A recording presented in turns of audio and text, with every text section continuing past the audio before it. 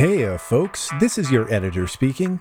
We were unable to recover our guest's isolated audio, so to bring you his insights for this episode, we were forced to use the master audio track. Because of that, you may hear voices raise or lower in intensity here or there as we need to foreground one or another track to prevent comments from doubling up or echoing. And you may occasionally hear the sort of shuffling or coughing noises I normally labor to hide from you. Whatever you do, don't hold it against our guest. Or us. Because for us, podcasting is a way of life.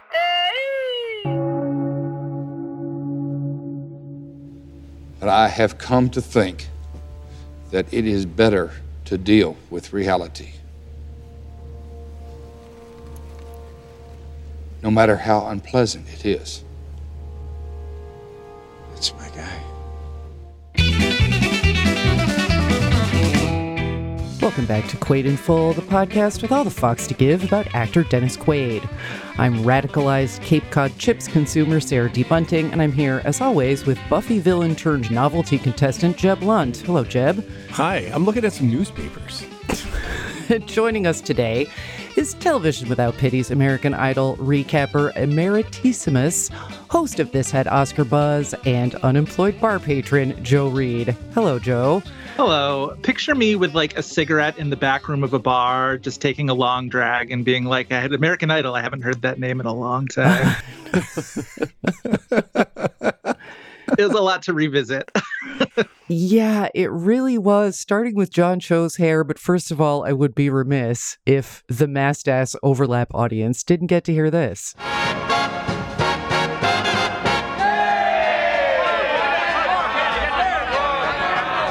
Hello, Joe. What do you know?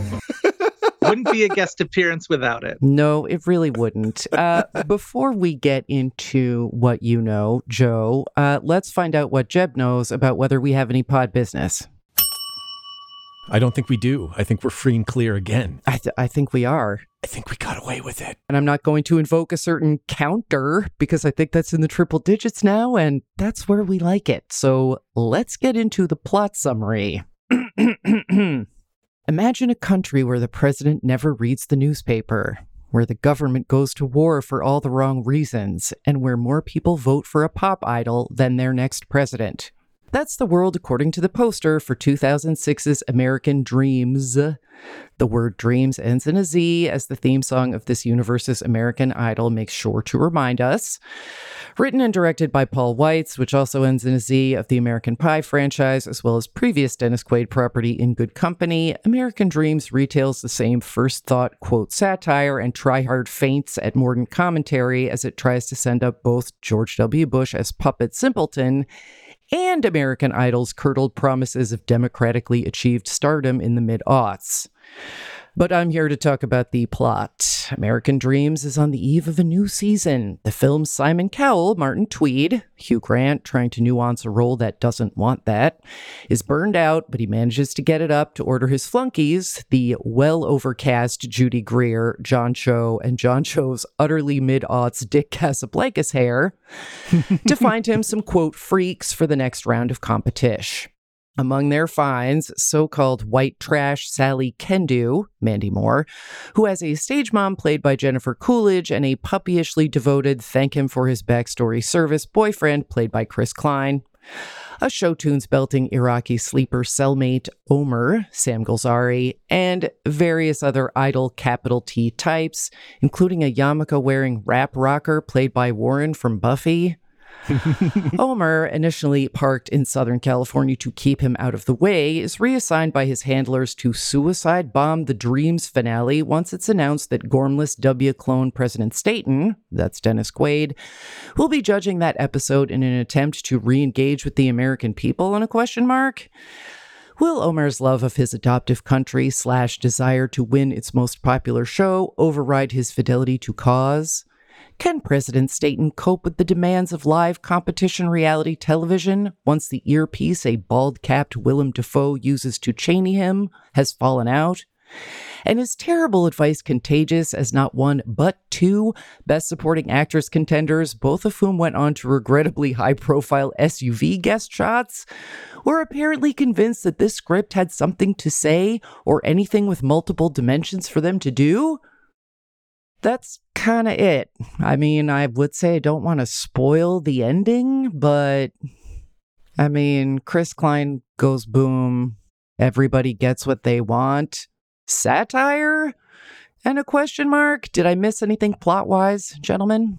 A lot of plot. It's trying to do two things at once, and I think it only does one of them kind of well.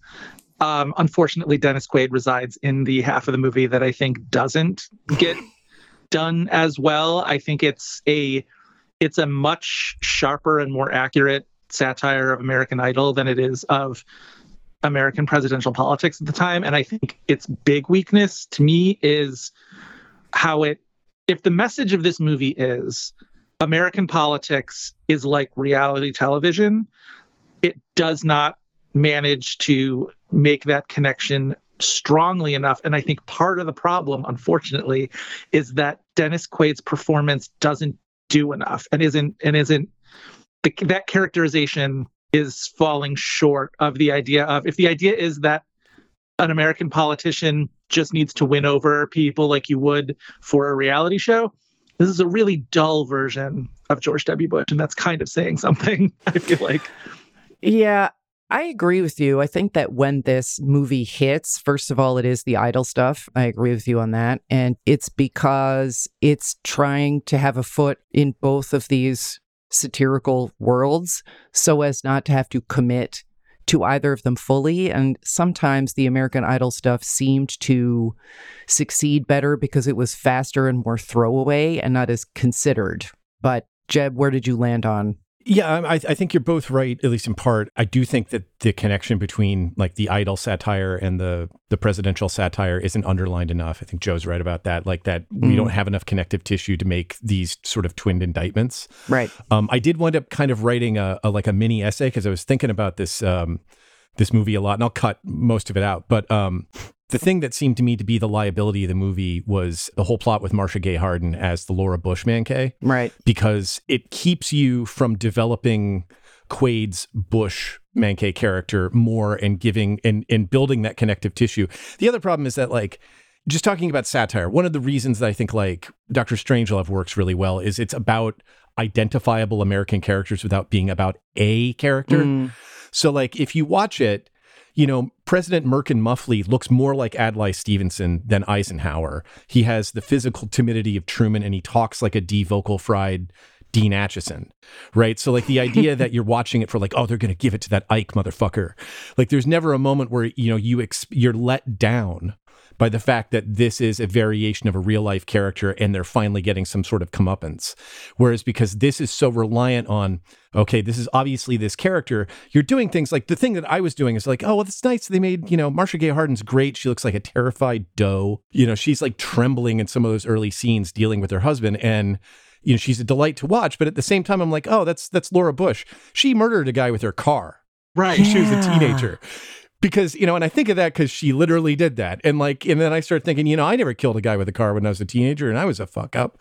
Why are we rehabilitating this person and then ending the movie where she is the second most powerful person in the executive in the country because she's a nice wife? And instead, like, you know, what I would have liked to have seen is if you cut her out, I don't have to reckon with like, oh, now I got to have feelings about Laura Bush. Right. I only have to have feelings about George and Cheney. And I get that they make Defoe this kind of like Joe Besser, like slapsticking around behind, you know, in the background of Idol. And there's a utility to having him be sort of slapsticky. But like, that's also asking me to reckon with a lot. So like, don't pour extra on. Instead, like, I would have liked to have seen Omer's character. We're told we get a backstory for him that's supposed to be affecting. His mom was killed by an American bomb. He finally gets to confront the president, and instead the president gives this like half-assed apology and he gently corrects him. And that's the only kind of like progress we see on there. He never says like, you know, that was a nice apology, but I need you to try harder because you dropped a bomb on my fucking mom, dude. And maybe we could get sort of there if like the process of like the thing that was a tell to me is like there's a fun throwaway joke about Quaid Bush with the bug in his ear. macking on like Carmen Electra and like being the wingman for Dick Cheney, who's like using him as a mouthpiece to like wingman himself in front of Carmen Electra. They mention it. That's a funny thing, but that could have built out more of the plasticine popularity glad handing aspect where you're getting different layers of Unreal President for different audiences. And maybe you underline the way that it dovetails with Idol, but instead they missed it. And instead we don't get that moment where Omer can actually like own his outrage. He's got legitimate outrage, but it goes completely unexpressed for this chicken shit, or I guess like chicken snitch thing, where like he turns around and snitches on the guys who seem to be actually somewhat on board with his message. I made a note of that too. Yeah. Where like that, of all the ways that like this movie gets made differently now, that definitely wouldn't have been in there.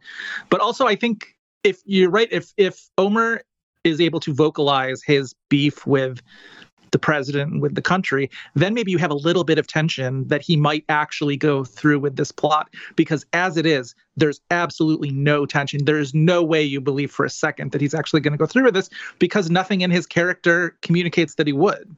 Yeah, and I mean, it starts to hit that problem that all satire gets in that third or fifth act, where it's got to suddenly do expository and it can't do daffy or slapstick, and the humor falls away.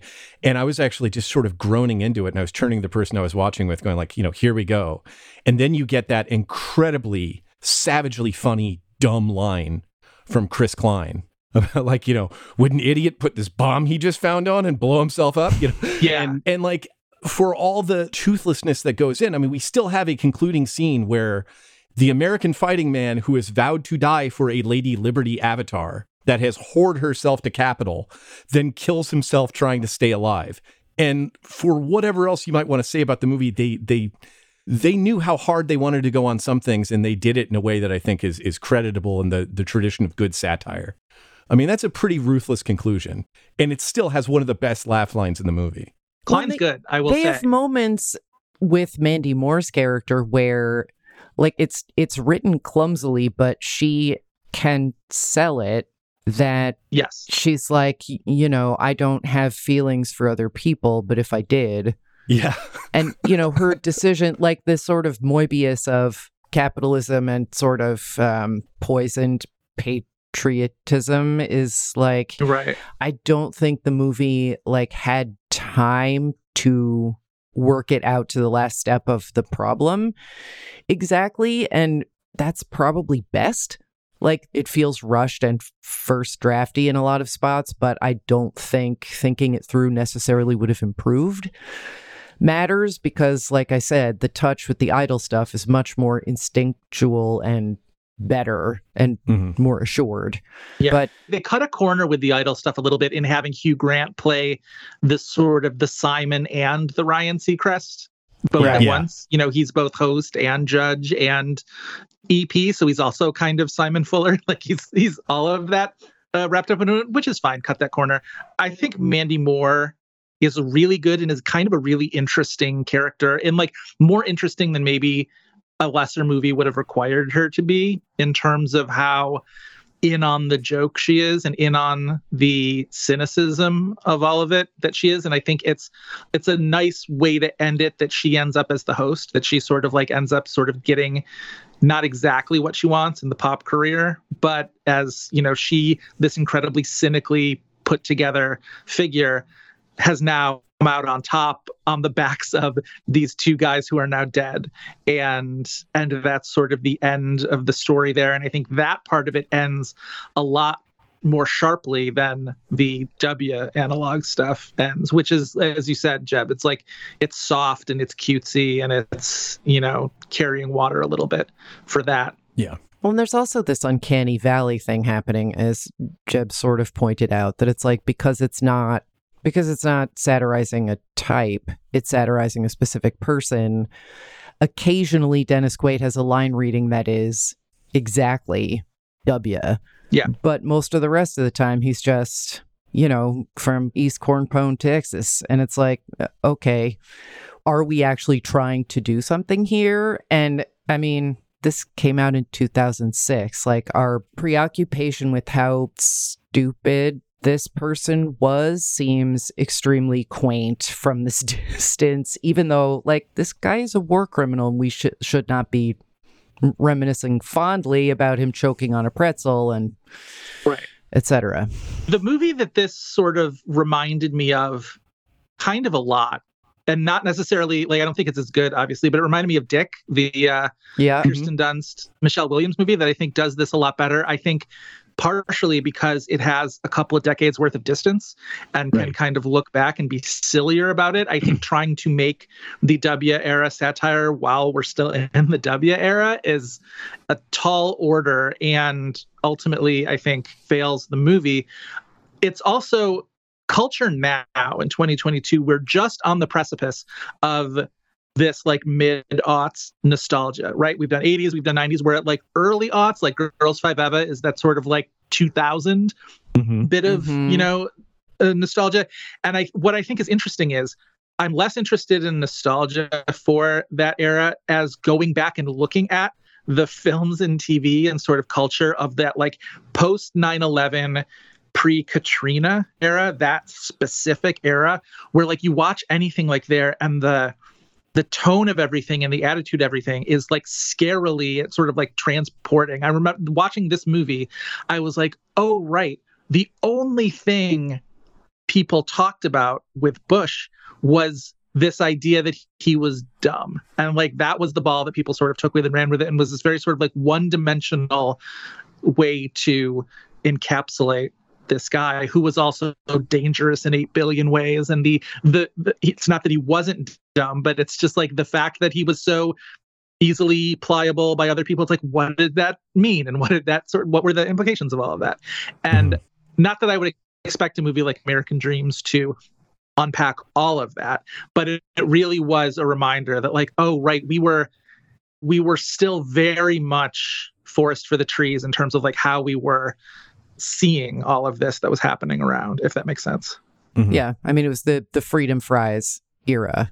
Right, exactly. You know, some things are the same, but some things are very different. And I don't think this movie is equipped to cast itself forward in time, nor is it trying to do that, nor is it obliged to do that. But this just seemed like that part of it was, they bit off more than they could chew. Yeah. With that part I also think it's evident in, again, I think the TV satire is a lot sharper than the political one. This idea that like back in that era, you had to make the cynical play for patriotism on your show, or else you could not be a mainstream television program. You know what I mean? Like you go back to, you know, if you remember any of that Idol stuff, all those like contestants who, you know, went out there and saying God bless the USA as a cynical ploy for votes. You know what I mean? Like that kind of a thing is the stuff that I really remember from that era. Well, and people literally getting ejected from Yankee Stadium for not singing God Bless America. Like, you know, this shit was definitely part of the culture. But looking at it from this distance, it's like, if you're going to go after it, go after it. And if you're not, like, I actually literally have to go to a protest. Can we speed this up a little bit? So, anyway, let me get into some contemporary reviews very quickly. We'll link these in the show notes. But this was not well regarded except by Ebert, who was having one of those days he often seems to have when he's at a Dennis Quaid movie.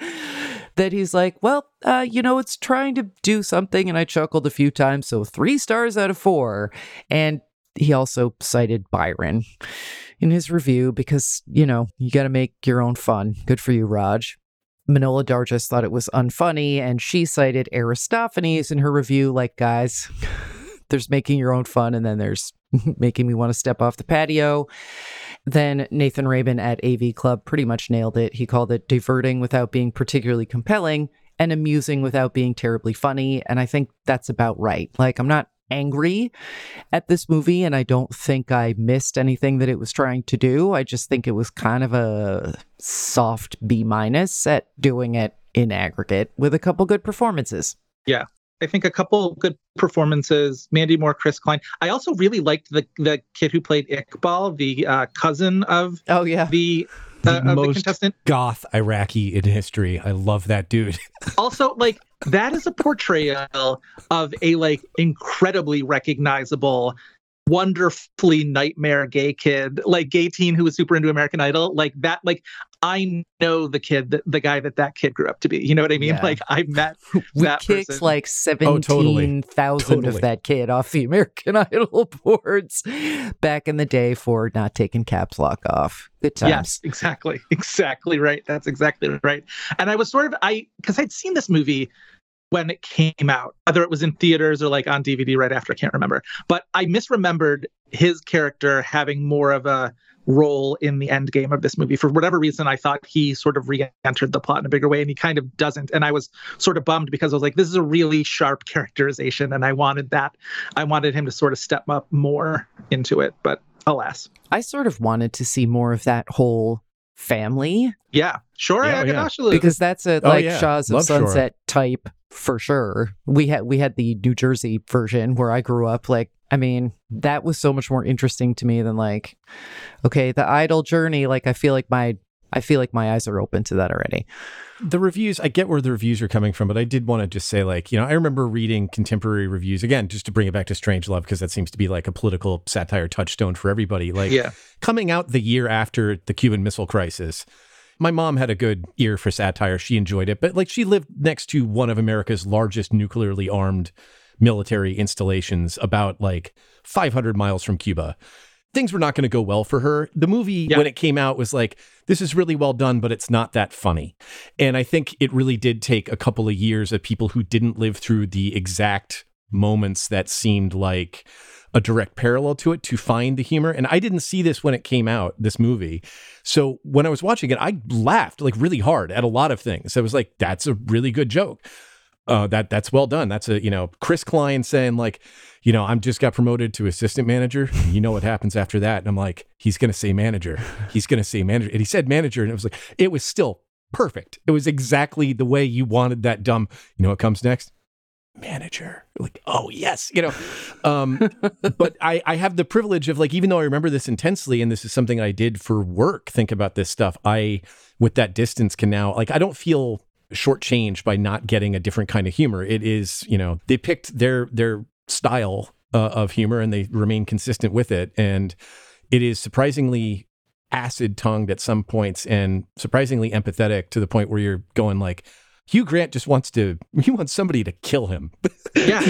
He wants to be murdered right now. This is great. This is so funny. Yeah. Hugh Grant's actually also very good in this. I think, Sarah, you mentioned that you sort of bringing more than the role requires in a way that you can feel where that like brushes up against it. But I think he's actually doing a very good job. Yeah, there are a couple of moments where sort of at the edge of the frame, there is like a legitimate, very like navy blue tragedy happening around the corners of this, and sometimes the acting brushes up against it, and like everything that we know about like Chris Klein in his life and that notorious audition tape, and there he is like pantsing around with that terrible wig on that looks like he and John Cho just like divided custody of this wig. Well, and speaking of that audition video, though, this movie plays into that, because this is the move.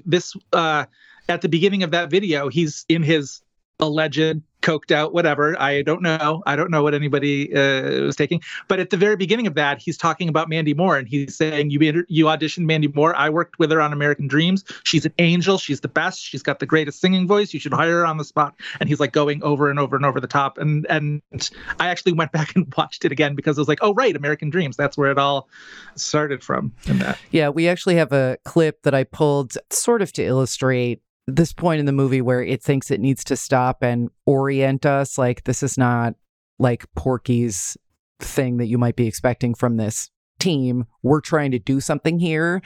And the fact that they're all from Paducah, Ohio is like, okay. Like, did the Chamber of Commerce of actual Paducah, Kentucky decide that they weren't going to allow that? Because I kind of get it.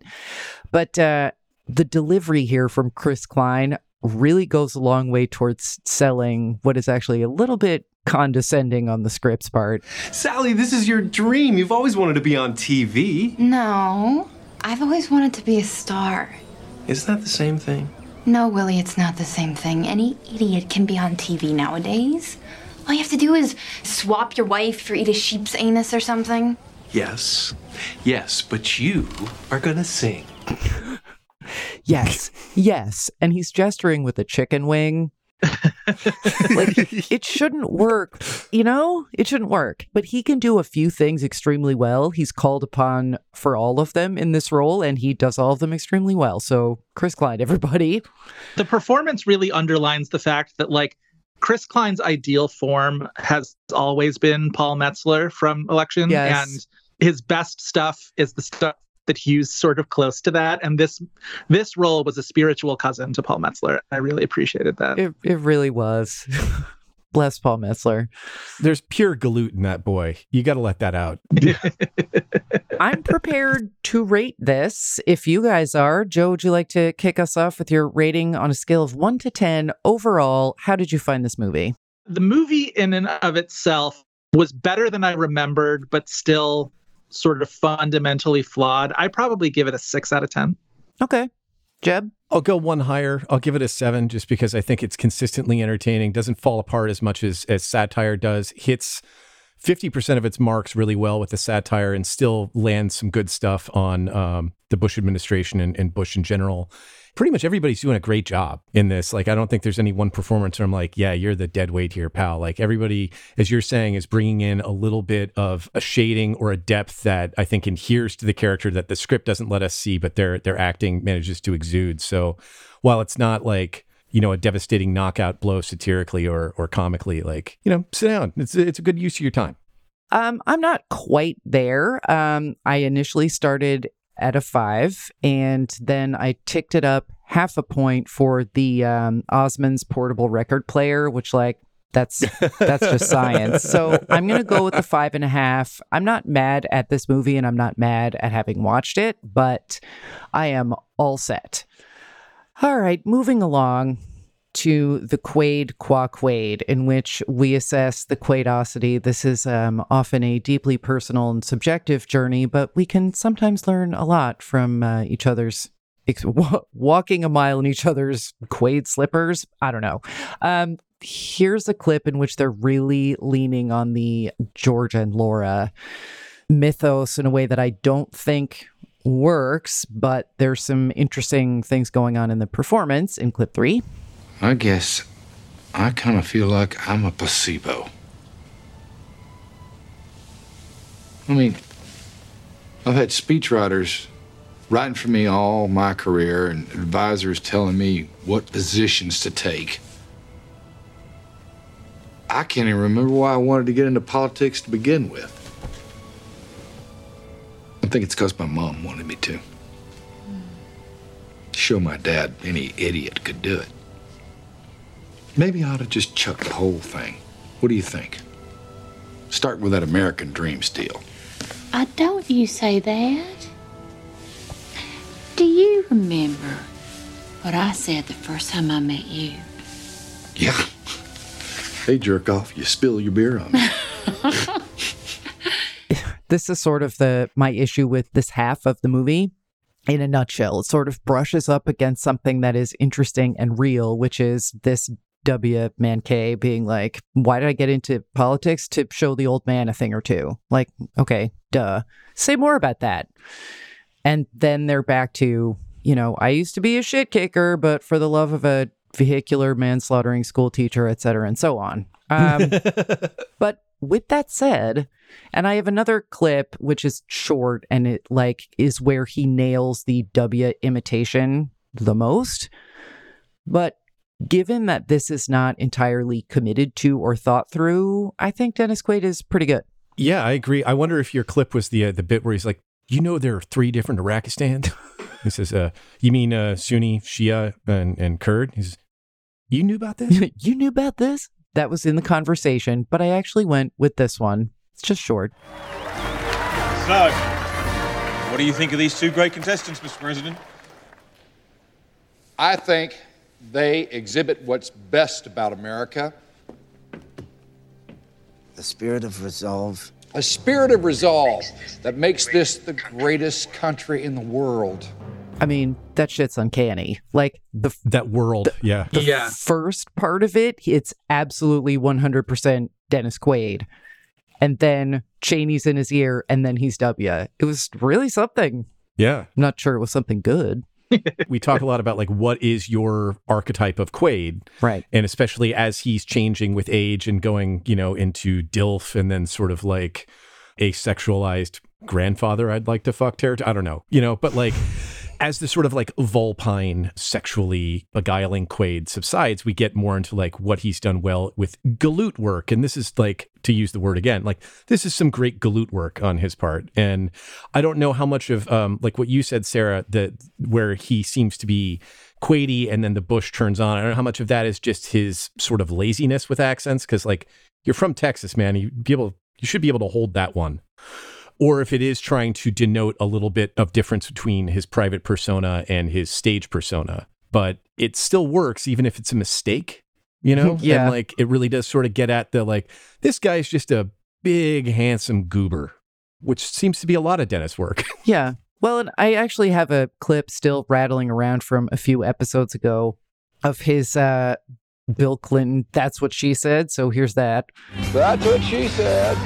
I mean, I guess he's trying to do some Von Meter of the turn of the millennium thing. Like, we're in a weird place with gauging the Quaidosity right now. Yeah. And Joe, we apologize to you for putting you at this sort of crossroads of like, there's the vulpinity from the 80s, and then there's the Dilfy 90s reimagining, and then we're kind of on the hem of, he's doing a lot more children's content, but then we're also on the hem of this weird period where he plays a lot of like bad Ronald types, where he's like stalking and terrorizing people and won't move out of their houses. It's like Pacific Heights of Houston. It's that or like retired major general stuff, right? Like that stuff is on the way, I think, too, where you get like his G.I. Joe or Vantage Point coming up for you guys. Yeah. It's interesting that this is his second Paul Weitz movie after In Good Company, that clearly Paul Weitz enjoyed working with him enough to cast him in his next movie. I haven't seen In Good Company in decades, so I'm not sure exactly how I remember. Obviously, like, the role there is the kind of, intimidating dad, right? He's the one who Topher Grace doesn't measure up to, I imagine, right? That's the sort of the concept of that movie. My vision of Dennis Quaid, my version of him that sort of exists in my mind, is somewhere in the range of the Inner Space Quaid to the Bonnie Raitt Thing Called Love music video. Sure. Dennis Quaid, Right. like, oh yeah, that kind of version of just like super hot, cut off shirt, You're in good company with that. Yeah. Pardon my saying. Yeah, no pun intended. This era of Quaid is interesting. I think ultimately, again, it comes down to, for him in this movie, in American Dreamz, that one of the things I love about Dennis Quaid is how easily charismatic he can be. And I think American Dreamz needed that. And for some reason, I don't think it gets enough of it. And that kind of bums me out. Well, the Tara Ariano honorary metric, does this guy fuck? I mean, there's a cutaway in this movie, and we're supposed to think, it's the first fuck pad after the cut, but it's like, I don't necessarily buy it from this character. So in terms of like, I think we're in a phase with his career overall where not only is he going in a more family-friendly PG, not even PG-13 direction generally, but that just puts his natural light under a bushel to some extent. So he's, you have a bunch of axes. How much is he in the movie? How good is he in the movie? How, much of that is under his control? Does this character fuck? I don't think he does, but other than that, and you do get a couple of grinstances. Oh man. So sorry. No,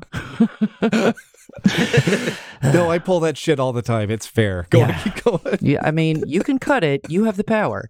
But yeah, this one was hard to rate because this felt both sort of good and possibly typical of this era of Quaid's oeuvre but also, like, A, I'm not sure, and B, PG Quaid with no hint of 13 is like a little disconcerting and hard to put a number on. Yeah. But he's good.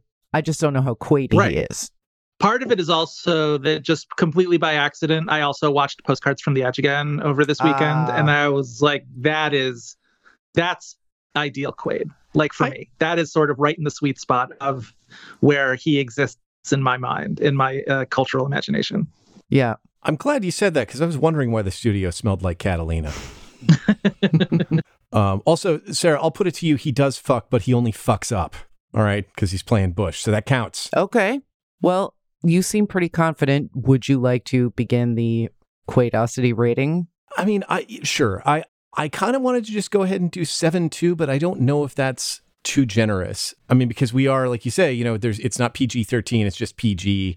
I don't know how much of like the Quaid rascaliness he could have winked his way through there or into the plot.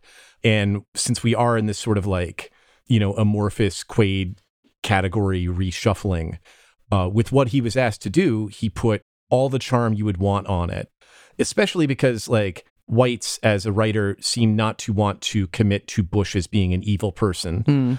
There's very much still of that, like, pre-2006 when we start to get the warrantless wiretapping NSA stories come out after the New York Times sat on them through the election and for like another year. And you start to see the facade of Bush's sort of like, how does this idiot never lose kind of thing? Like by 2006 at the end, he's crushed in the midterms and you have like... Yeah, 2006 is where it falls apart. Yeah. But up until then, right, like with this preoccupation that you want to believe that this guy could be good if ever, like the advisors who kept him out of the library accidentally locked him in there. Like that sort of optimism, like in search of a pretext that undergirds this, works with how Quaid is handling it. Right. And I think if he were a little bit more rapacious and there were more winks, you'd be getting dangerously into like, why are you expecting me to sympathize with this guy? You're making him a predator anyway. I already know he's a predator. I lived through this shit. So I don't know. I mean, like, just given how thin that line is, like among all these different Quaid constituencies and also of the satire's needs, I think it's fairly nimbly done. I wish I'd had more time to sit and do like an accent watch to see if the pliability or the code switching of his accent actually fit the plot or if it was just laziness. But I don't know. Maybe I'm being way too generous. So you came in at a 7? Yeah, again, I like that prime number. I'm going to go 6.5 just because, and this is not his fault, but I would fall on the side of laziness in terms of the code switching. I think he doesn't have good control of his accent. We've seen it a million times, and I wish people would just be like, the character is originally from Texas, do whatever you want in your minds with the fanfic, but let's not ask him to be from places like Connecticut or Kansas. Mm-hmm. But I think he also, perhaps inadvertently, like opens a kind of Reagan channel in terms of like the surface president as actor thing that the script doesn't support him on, but because this is an actor playing a president who was once played by an actor, like that Moebius does that work for him. So I'm not sure how much credit to give him along all those lines, but he is good and watchable. And those moments when the W is full strength, it's creepy. There's kind of an uncanny valley thing happening, but not in a hateful way. I think he does the best that could be done with what's on the page. That said, I don't believe that this commander-in-chief has genitals, so I'm leaving it at 6.5, but it's a good performance. I just think it's kind of a mess on the page, and that's not his fault. Joe? Yeah, Jeb, I take your point about how the fine line that the character has to walk before you push, the rascaliness into, writing an excuse note for this guy even more so than the movie already does. And yet, I think the movie comes out as a sharper and maybe more disconcerting satire of Bush if Quaid does throw more stuff in there that reminds you that, like, monster though this guy was, did manage to appeal to a lot of people, and appeal to people on a very, like, he was the you want to have a beer with him president, right? Like, and there was a reason for that. And I think if Quaid maybe throws a little bit more of the charm into it, it's a little bit more unsettling, because then you can sort of see maybe what those people saw in it. But, you know, again, it does take the movie into maybe some dark corners it can't write itself out of, and maybe that is better that he doesn't do that. But I think in the absence of that, I think there is something left wanting with the character. He has his moments, but I think I'm coming out at a 5 out of 10. All right. Yeah, fair enough. Joe, you're a 10 out of 10. Thank you so much for visiting us at Quaid in Full. Where else can listeners find you? Oh, well, you can listen to my podcast, This Had Oscar Buzz, where my co-host, Chris Feil, and I talk about movies that were positioned for Oscars and did not get any nominations. And we've just now passed our 200th episode. We are into our third centennial, I guess, of episodes, and we have no signs of slowing or stopping. So come join us. It's a good time. We are on Twitter at had_Oscar_Buzz, and you can find This Had Oscar Buzz wherever fine podcasts are downloaded. It's a good show. It's been my company on walking my dog a lot lately. Like, I've been switching between that and Mike Duncan's History of the French Revolution, which is a little bit dislocating, because you're like, when did they... Scarlett Johansson gets beheaded, right? You know, right. But Yeah, the Shitter Island episode was everything that I dreamed when you first started this podcast. Hey. So good. Less good. Next time on Quaid in Full, Battle for Terra. In the meantime, you can continue avoiding the newspaper and still check out our show notes. And you can follow the podcast on Twitter at Quaid in Full Pod. And you'll get even more content at our Patreon page, patreon.com/Quaid in Full. Quaid in Full is hosted by Sarah D. Bunting and Jeb Lund, and edited by Jeb Lund. Don't subscribe yet? Try the next stall, or wherever you get your podcasts, and rate and review Quaid in Full so other people can find us. Thanks for listening, and we'll talk to you next time.